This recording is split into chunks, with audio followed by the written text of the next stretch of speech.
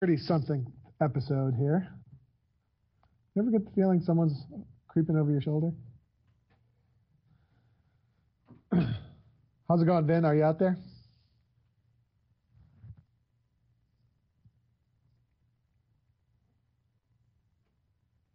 I don't hear you yet, Vin. Looks like Vin's having a moment. How's it going out there in the world today, folks?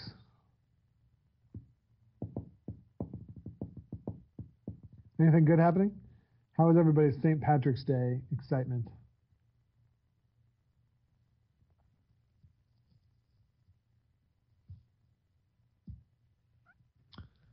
Multiple people are typing in there.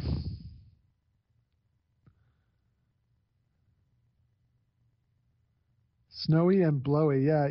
I guess you guys have been having some more snow up there, huh? That is so depressing. And I feel really badly for you. Beautiful in Northwest Florida. No, I don't want any more snow. 15 feet so far this year. There you go. Where do you put it all? We come from a pretty snowy place, and but 15 feet seems like a lot. What's a severe solar spill? That sounds either like a joke or something serious. It's either a joke. It might be a Florida person joke. Floridian.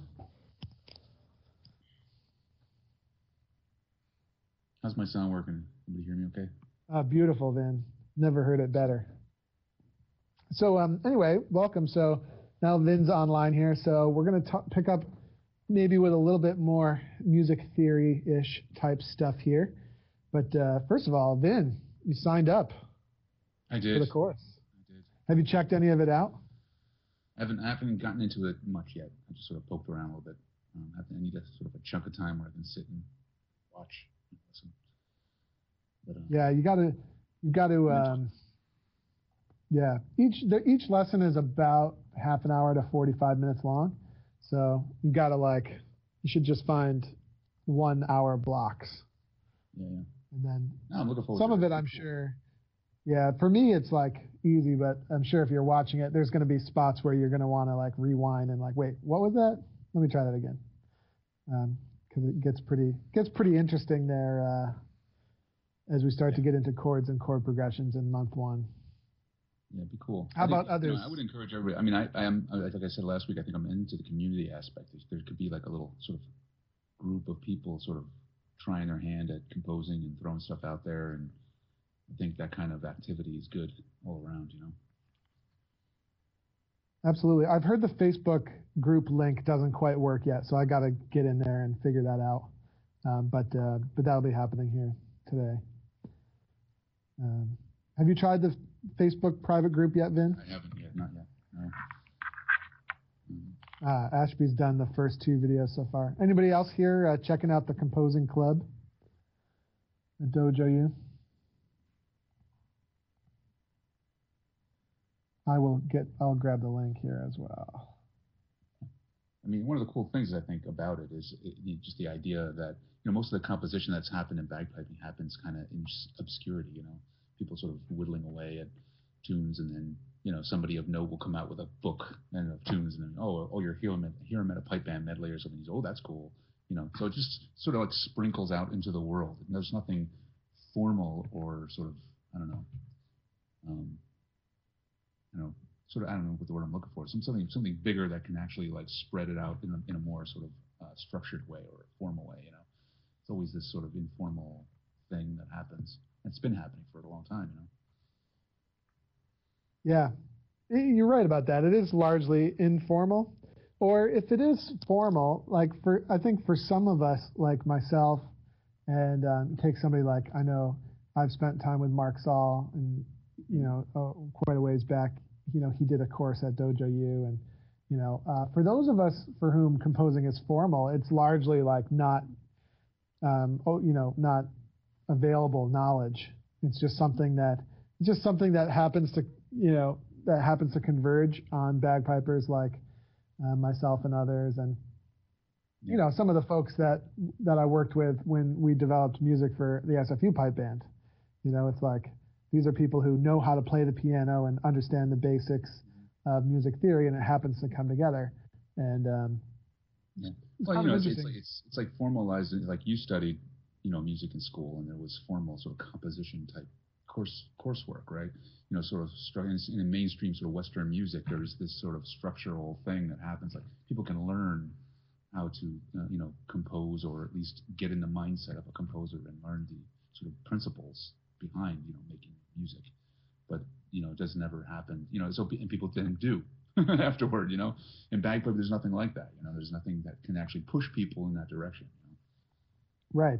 And it's difficult because there's no official school of thought, I think, and I think that's reinforcing your point. Then, is like there's no place to find an official school of thought about composing, at least not at this point. Although my composing club is going to be a great place to get that sort of thing. There's a lot of things that I've learned about music composition that are great, but don't really apply to bagpipers. And so what I'm doing in the course, largely in the composition club, is taking everything that I know about composing in general and composing for the bagpipe, and condensing isn't the right word, but just teaching it from fertilizing, let's say. Yeah. But just putting together the key information that bagpipers need in order to be creative, right? Like you don't need to know about like intense super chord modulations and key changes, and you don't need to know all 47,000 different clefs that you can write in. You just don't need to know it. And so I've been careful to put things together in a way that's specific to pipers, so it's pretty cool. So we're going to have another class where we talk about some music theory stuff. Let's start by asking you guys out there if there's any sort of music theory related questions you might like to bring forward. We can have a little bit of an open Q&A if you'd like to do that. And then I've got a couple other things I can show you guys as well, but let's start with that. Well, Kenny wants to I won't need to know harmony. 4-hour bagpipe opera, so you can start there maybe. Yeah. Well, the interesting thing is you could totally do that. You could totally compose a bagpipe opera. I don't see why not. That would be really kind of an interesting thing. Would be cool. I think there are definite parallels between opera and pibroch playing, and certainly opera performance and pibroch performance. There's definitely some pretty big parallels there. Yeah, I mean, I like the way, in terms of like opera, just in terms of just music, relating those kinds of music generally. I mean, pibroch once upon a time probably, sort of spoke to people in a way that we don't even have any inkling of what it was like. Motifs, certain rhythmic patterns meant something to the people then. That so when you used them, you sent a message, right? There was a clear understanding. There was a vocabulary almost that I think. I think pibroch spoke to people very similarly to how some of these series that come out on like Netflix and HBO speak to people nowadays. Like I'm partially kidding, but partially being serious in that, like, a lot of us connect with some of these huge new dramas that are coming out, like where you really invest yourself in it and gets kind of interesting. There are so many cool, they're not movies anymore. I think movies used to appeal to people too. It's a form of entertainment, but you're not always like, yay, entertainment. Like sometimes it generates like really interesting, solemn reflection and stuff as well. Well, it's interactions between, certain interactions, certain types of dialogue, have a certain significance in people's minds of the people watching. And Shakespeare was like that too, right? That's Shakespeare's obscure now because we've lost the context where a lot of this language and the content and the situations sort of play out in real meaning. Like, so people back then knew what that stuff meant. They got the jokes, right? They knew that it was an intense, dramatic moment when certain characters did certain things to each other. But today we sort of look at it and say, he's just doing that. No one really cares. But we've lost that sort of cultural vocabulary. I don't think we have lost it. I think it's just transformed. It's evolved. Yeah. I mean, it's not lost. It's just muted, into something else. And there's still like a strong desire for members of our culture to seek out that sort of art form where you can reflect on aspects of humanity. On that note, have you seen the Jinx? Has anybody here seen the Jinx? I haven't seen the Jinx. It was like soul crushingly awesome. In a totally not, and I don't mean awesome in like a happy-go-lucky type way. Just on that wavelength there of social filmmaking. Okay, so we do have some actual real questions about music theory here. So Les says, do we have any idea of how popular P-Rock really was? Or was it an esoteric pastime? Well, I think it depends on how you look at it. I think P-Rock was popular in the Highlands of Scotland for a couple hundred years. And then, per capita, I think it was very popular. Musicians were held in pretty high esteem, that back then. So, say being an official musician of, say a clan or something like that, or a chiefdom of some kind, was a notable position. And the music was a way of culturally communicating different ideas, different moments, different functions, really, marking occasions, just like it is today, It's not so much popular as it was a sort of a cultural sort of norm, really, in terms of communicating all the things it needed to communicate. Now it's become sort of an objectified art form, where we sort of, explore it and express it as a way, as a separate thing, It doesn't have its same context anymore. Yeah, it's just different, I think. Yeah, it's different, but I think for that specific culture, P-Rock was definitely very important. But outside of that area, right? Outside of that area, it was nothing more than just sort of like a rain dance or something. I don't think anybody took it seriously. As a matter of fact, I think I think the British probably looked on it as kind of like crazy people, primitive rain dance type thing. But then it's the same thing that happened in the United States. And again, I know I'm crushing the realities of history here, but same thing that happened in the United States. There comes a popularization of, quote, primitive forms that happened in every sort of evolving society. So what was once, primitive and awful and terrible suddenly becomes fascinating. And in the Victorian era, in England, right? In the Victorian era, that's where you had the Crown suddenly take a huge interest in Highland art forms and a sort of co-opting of those art forms into Gaelic culture was a fascinating and kind of fashionable thing. Like Scottish was so mysterious and so exotic. So yeah, and Queen Victoria was kind of like let's just say she was kind of an interesting lady. Like, not only did she hire Angus Mackay to, not she, individually hire her, but not only did the Crown kind of get on board with that, and there was that whole era where P-Rock started to become written down, and then there was appeals to the Highland Society of London for P-Rock to be documented and. Well, in that typical, like, sort of aristocratic way, everything had to be overseen by the proper people. Yes. So. Quite. That's right. That's why the pinky is up on the left hand now.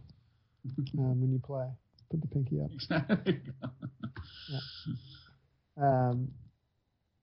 That's not actually true. That'd be really funny if that was actually true. That was that thing, the pinky must be up. Yes. That's all, having the pinky dangling. Yeah, that's right. That's right. If you can tell whether or not you can tell whether or not a bagpiper is genuinely from the Highlands, whether or not the pinky is always up. Yeah. But there you go. Okay, so good. Has pibroch changed much over time? Yeah, it's changed to a huge degree.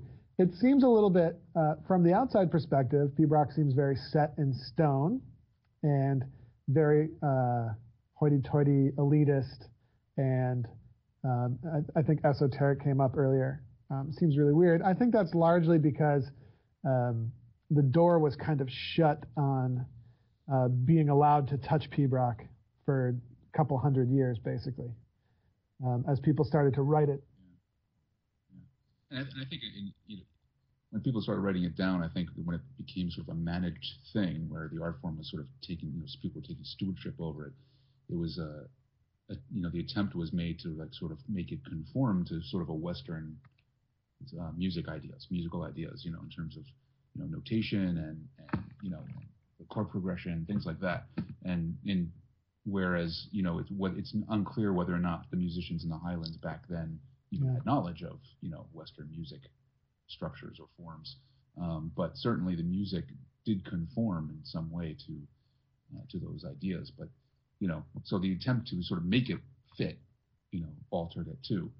And that's we've had up until now. It's like it's really it's been passed it's down kind of like to us, so it has. Here's a question for you. Like, has the game of baseball changed at all over time? Like any baseball? I don't know a whole lot about baseball, I don't know much about but baseball. I do know that, of course, the game has changed a lot over time. Even though, right, the rules are kind of still the same, the basics are still the same, but like I think the essence of it changes all the time. And you watch a baseball game, right? Everybody's doing the same thing, right? Mm-hmm. Except for that there are huge visionaries that can change the game. And I think pibroch, I almost think of pibroch sometimes more of like a pastime like baseball than an art form. So we're not even talking about the same thing. We're talking about it's almost like a language. It's almost like a communication style. Mm-hmm. Yeah. So it'll evolve with the tastes and sort of norms of the culture it finds itself in, really. Yeah, I think that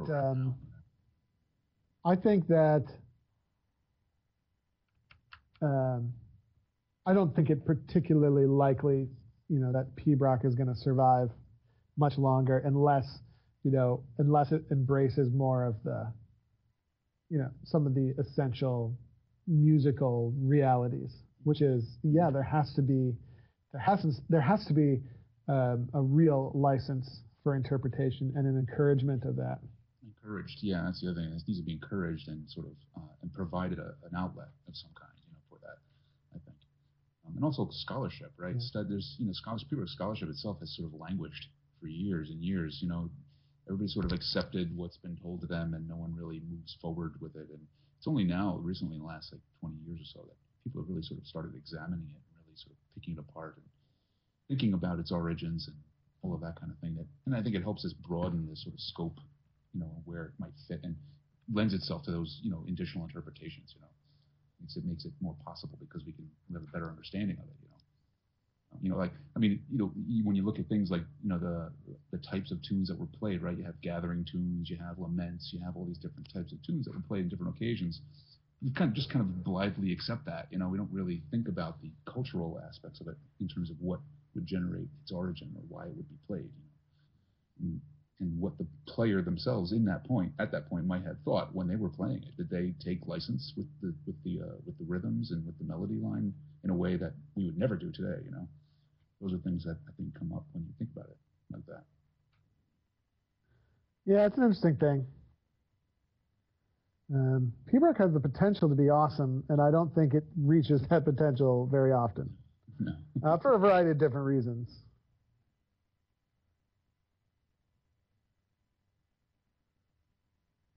Mm-hmm. I'm just reading some of these other questions here. Has anyone tried doing a slide on pipes, i.e. A to A sharp as for whistles? I'm not sure what you mean. Do you mean like a physical... Half covering the hole or something like that? Do you mean like a physical slide of some kind, or do you mean an actual finger technique? You got a whistle, and a slide is really sort of all, partially covering the hole to get a different pitch out of the note, right?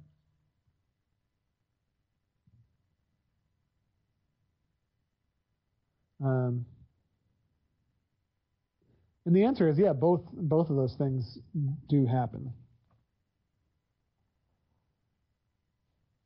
Awesome Peter chords. There are lots. Yeah, Roger, that happens all the time.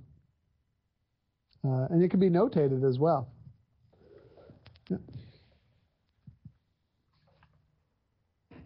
Yeah, you listen to, sort of do that, like, gosh.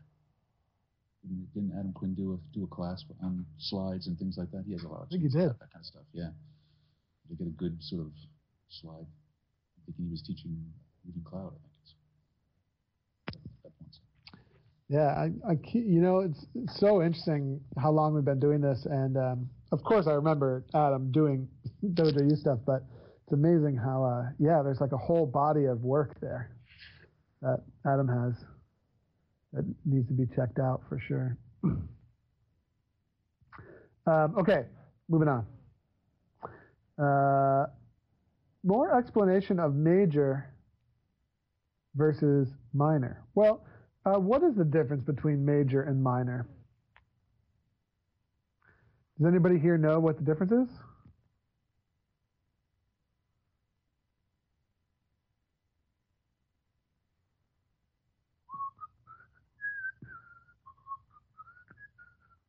Sweet and sour, Siri says? No, major and minor. It's a different kind of sauce you can get from a Chinese place. Major minor sauce? Major minor sauce. Yeah, it's delicious. John said something mysterious. John said third. What does that mean?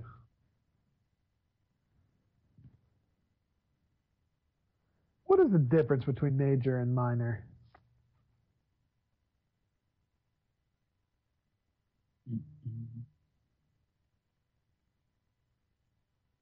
Happy and sad. Yeah, I think that's a great place to start, right? And the question is, it's like the $1 million question.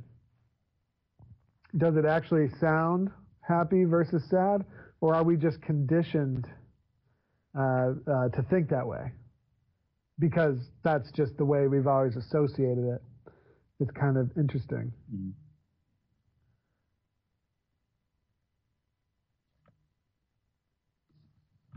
Like if once upon a time, you started using different note combinations to express sadness, we would be at a different place right now. We just sort of condition ourselves. I don't know. So, yeah.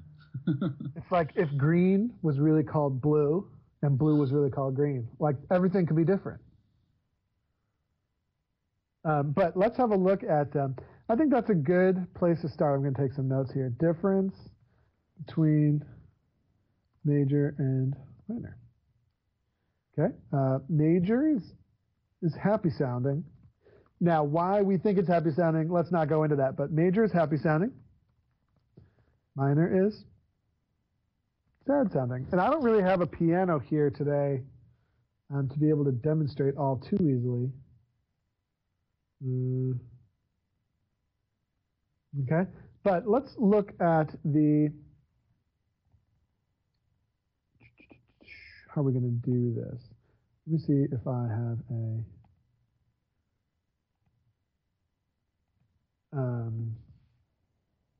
picture of a piano. Hang on one second.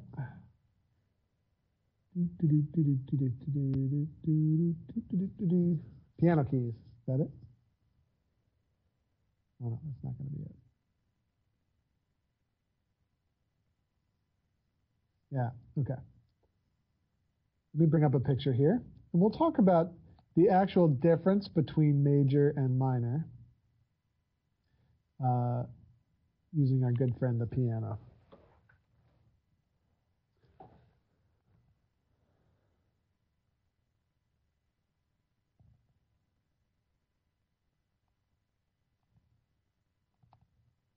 So, yeah, I don't have my iPad piano with me today, unfortunately. Okay, so let me do this. Got my little drawing tool. Now, let's look at the most famous major scale. Does anybody know what I'm talking about? What's the most famous major scale? Change colors. Yep, the most famous major scale is a C major scale here. And we can start over here with middle C. And then the next note is going to be D, E, F, G, A, B, and C. And that makes a major scale that sounds like C, D, E, F, G, A, B, C, right? Which is the classic major happy scale, right? And then if we go to the most famous minor scale, which is actually the A minor scale, A, B, C, D, E, F, G, A, right? It's a little bit on the sad side. And the difference, what's the difference between the two scales? Well, they play different pitches, but the real difference between the two scales is the combination of different intervals that they use in order to create the scale. Okay, so here we have from C to D, right? From C to D is what we call a tone, because there are two semitones between C and D, or two semitones to get from C to D. All right, so the first step is a tone. Okay, the second step is also a tone from D to E. Now, what is it from E to F? You're right about that, Les. We're talking about full steps versus half steps. But you see how from E to F, it's not actually two steps, is it? It's just one, and we call that a semitone. Okay, but then we have another tone, another tone, we have another tone, and then that you can't see the final C, but the last one would be a semitone. And that's what makes a major scale. Okay, now if we back it all the way up, so what, do you remember the combination there? The combination is tone, tone, semitone, tone, tone, tone, semitone. I'm just going to note that here. Tone, tone, semitone, tone, tone, tone, semitone. Have you ever seen one of those T-shirts with that on it? And like only a very small portion of the population knows what that means. But those are the steps, right? Or those are the interval sizes between the different steps of a C major scale. Does everybody follow that roughly? Follow what I'm saying? Okay, now, what makes different scales have a different sound to them has to do with different sets of intervals. So if we started on A and created the A minor scale, we have tone, semitone, tone, tone, semitone, tone, and tone. And this makes what we call a natural harmonic minor scale. No, natural minor scale, I think. Did I get that right, John McCain? John McCain's my fact checker. Yeah. The natural harmonic. No, natural minor scale. A harmonic minor scale, slightly different. Are all minor scales this combination? The answer is no. Natural minor, and then harmonic minor, I'll have to look it up exactly. Minor scales.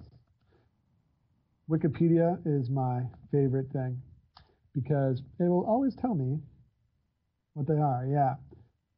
So harmonic minor scale is slightly different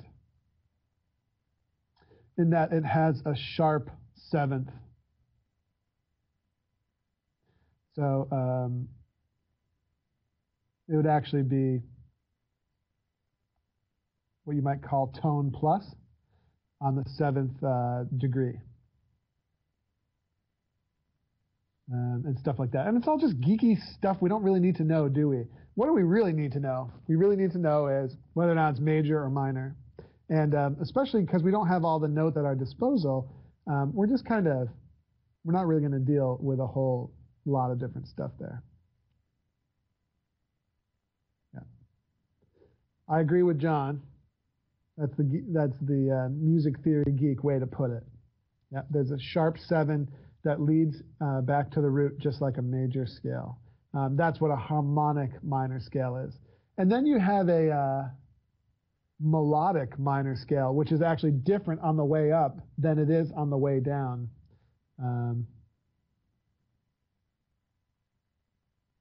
Yeah, and so there's all sorts of different types of scales. And the way that we define major scale versus minor scale versus pentatonic scale versus like some of the Asian whole step scales, which are kind of interesting. The way that you determine or define all of these different scales, it just has to do with different intervals between the different scale degrees. Okay. And we can study those till the cows come home, or we can just have a basic understanding, which is kind of what I have. But let's look at how about major versus minor chords? Let's look at that. What, generally speaking, how do we make chords in music? Anybody? Generally speaking, you don't have to. I'm not going to grill you for being too technical. Yep, a chord is two or more notes together, and then more realistically, most of the time, what are we talking about?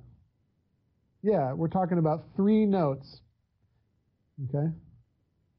Usually 2 scale degrees apart when they're in root position there, okay? Let me give you some examples of common chords on the bagpipes. We have A, C sharp, and E. Very common chord. You could have G, B, and D. Right? You see how there's the bass note, then you go up 2, then you go up 2 more. That's the basic structure of chords. What are some other ones? How about B, D, and F sharp? Let's see. We actually have an E minor scale as well. If you did E, G, and then you sort of wrap around back to the beginning, to the B. And you guys can hear if I play my chanter, right? Here's the A, C, and E chord. Here's the next one. Right? All of these notes, when played together, have a nice musical effect. Yeah, I forgot one of the obvious ones too, which is what we call the D major scale, D, F sharp, and A, right? That sounds like this.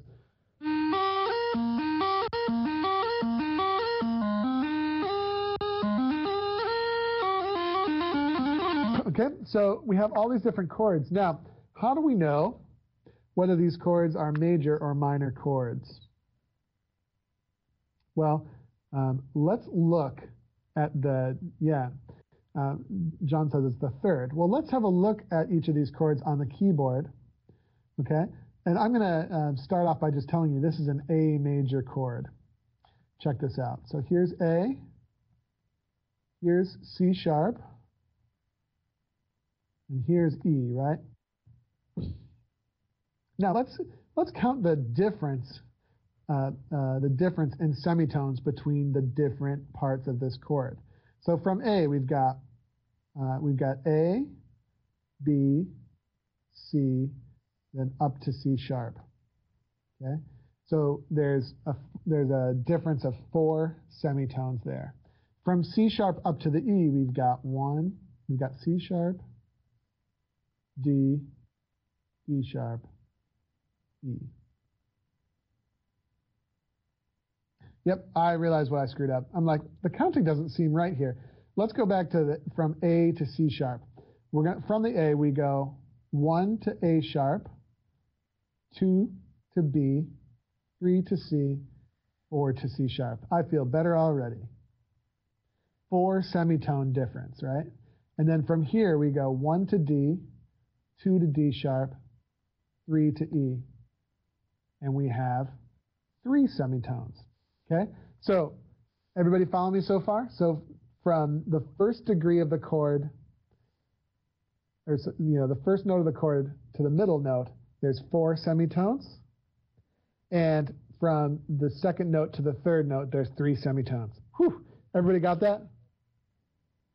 Everybody following me? Or is people like totally lost? We'll do another major chord. Let's do the D major chord, right?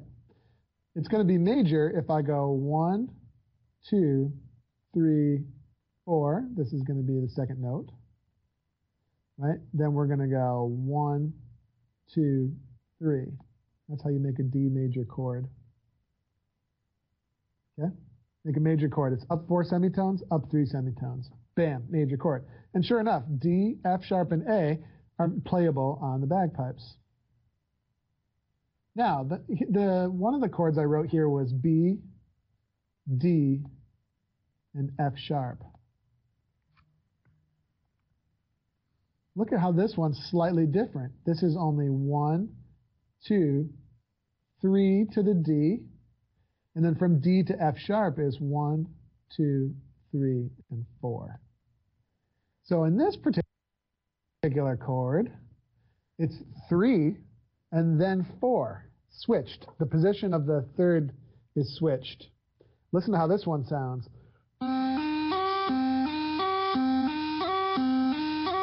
Right?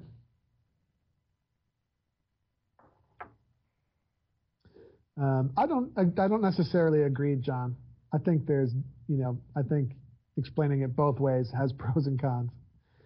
But can you hear how that B chord sounded sad? And chords like this,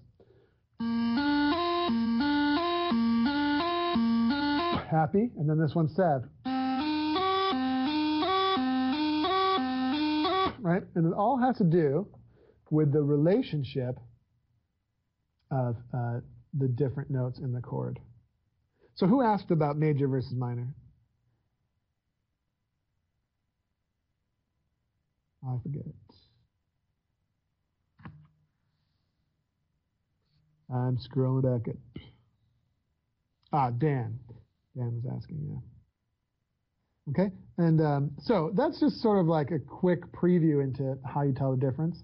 I think, being able to go from square one all the way through is the important thing to being able to see that. And it helps to have a piano available so you can hear things easily. We have all of that going on in our So, for sort of the context of bagpipe music, is it safe to say that, recognizing that would be important for what? Let's say writing harmonies. You wouldn't necessarily write minor harmonies in a tune that's got major chords, and vice versa, right? You want to recognize what you're dealing with first, and then if you want to take it further, you would need to at least know the difference, right? Yeah. At the end of the day, major versus minor for bagpipers is not that important. And the reason why is because we only have one scale to work with. We only have 9 notes, and they're finite, and you can't really change them. Like we can't play we can, sort of, but we don't really have an F natural. So if we wanted to play a D minor chord, we don't really have the ability to do that. It's not going to happen. Mm-hmm. Yeah, unless sort of hits it on the head right there. Like when you can recognize these things, you kind of know what kind of patterns you're dealing with. What note's going to follow when you're dealing with a scale in a certain part of the tune. When it's in a certain form, like a march or or real or something like that, you know. Right, exactly. I think, and I think the interesting thing is to just observe where we are as pipers. So major versus minor is not as important as what chord is this current tune utilizing right now. That's more important. It's less important. I mean, it's useful to know whether or not it's major or minor, for sure. But that's less important than being able to say, oh, okay, well, this phrase is clearly playing in the D major chord. Oh, and maybe it switches to A major, for the last couple of beats. Yeah, happy versus sad doesn't really make sense. Certainly not from an objective standpoint, right? We need to know like what the nuts and bolts are. Yeah, it's more important when you're dealing with sort of color or flavor. When you deal with what kind of sort of feeling in the tune you're sort of getting. Depending on what kind of tune it is. So yeah, some exactly. of these kinds of note progressions are going to be, say, more exciting or less exciting, depending on how they're used.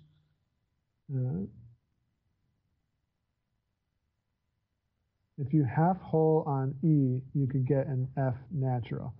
It would be so. It would be actually half holing on the F. You could get something resembling an F natural.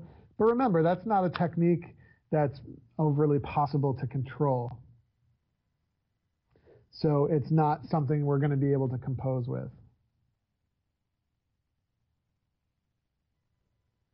There's some funny fingerings that you can do to come close to some of these other notes, like C natural and F natural, but they're not controllable. They're not tunable. They're not reliable. So aside from just messing around with them at the Kaylee, they're not really composable. Unless you actually alter the tuning of a note with tape, and then you can do that. I've done that a few times. Or what the bagpites do when they put a little thing in the hole. Right. That's still imprecise, really. Mm-hmm. That's right. It's like you always are going to need that fine tunability, which is why you got to be careful. And it's either one or the other, right? You can put the thing in the hole, but unless you have a long period where you can stop playing, you're not going to be able to change back to the other thing. So, but it does get kind of interesting, right? It does get kind of interesting if you want it to.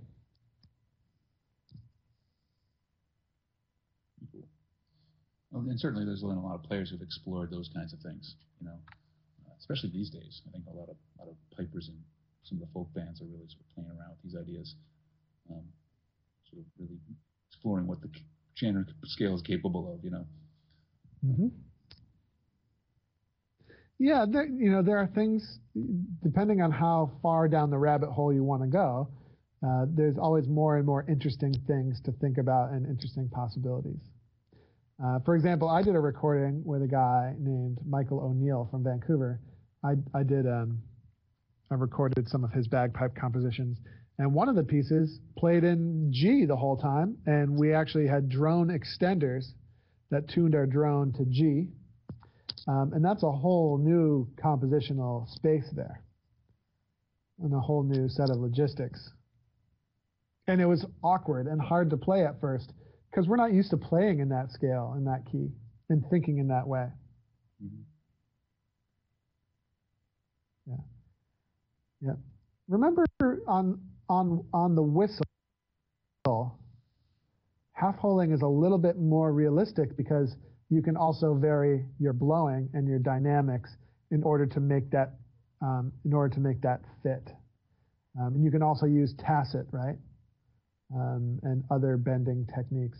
On the bagpipes, you have one pressure that you're playing, you have one volume, and there's not the ability to start and stop as well. So I agree, Roger, it's fun to experiment with different slides and half holing and cool stuff like that.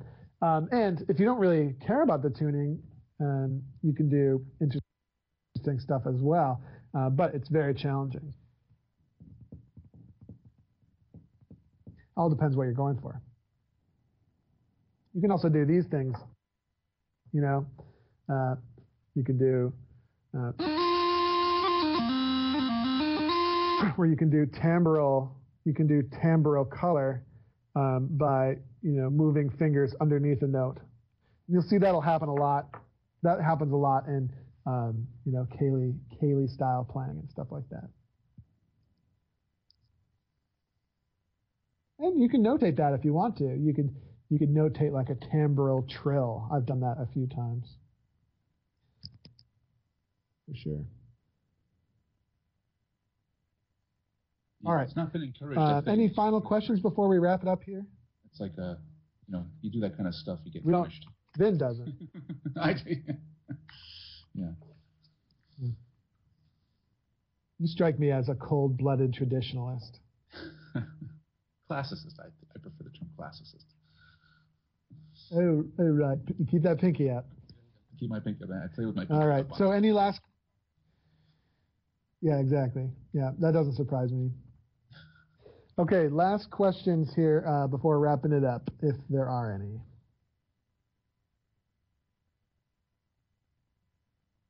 Yeah. You know why you're Roger Dainton, don't you? It's because somewhere along the line on the Dojo U website, when it asked for your first name, you didn't follow the directions. And you put in your whole name. So now it thinks your first name is Roger Dainton and your last name is Dainton. But yeah, I can fix that for you. Happens all the time.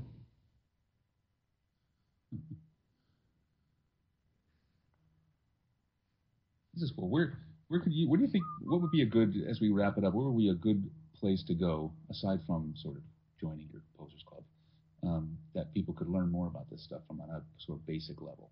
Is there things, are resources out there that you could people could poke around on and explore and get more information? Well, it's a good question.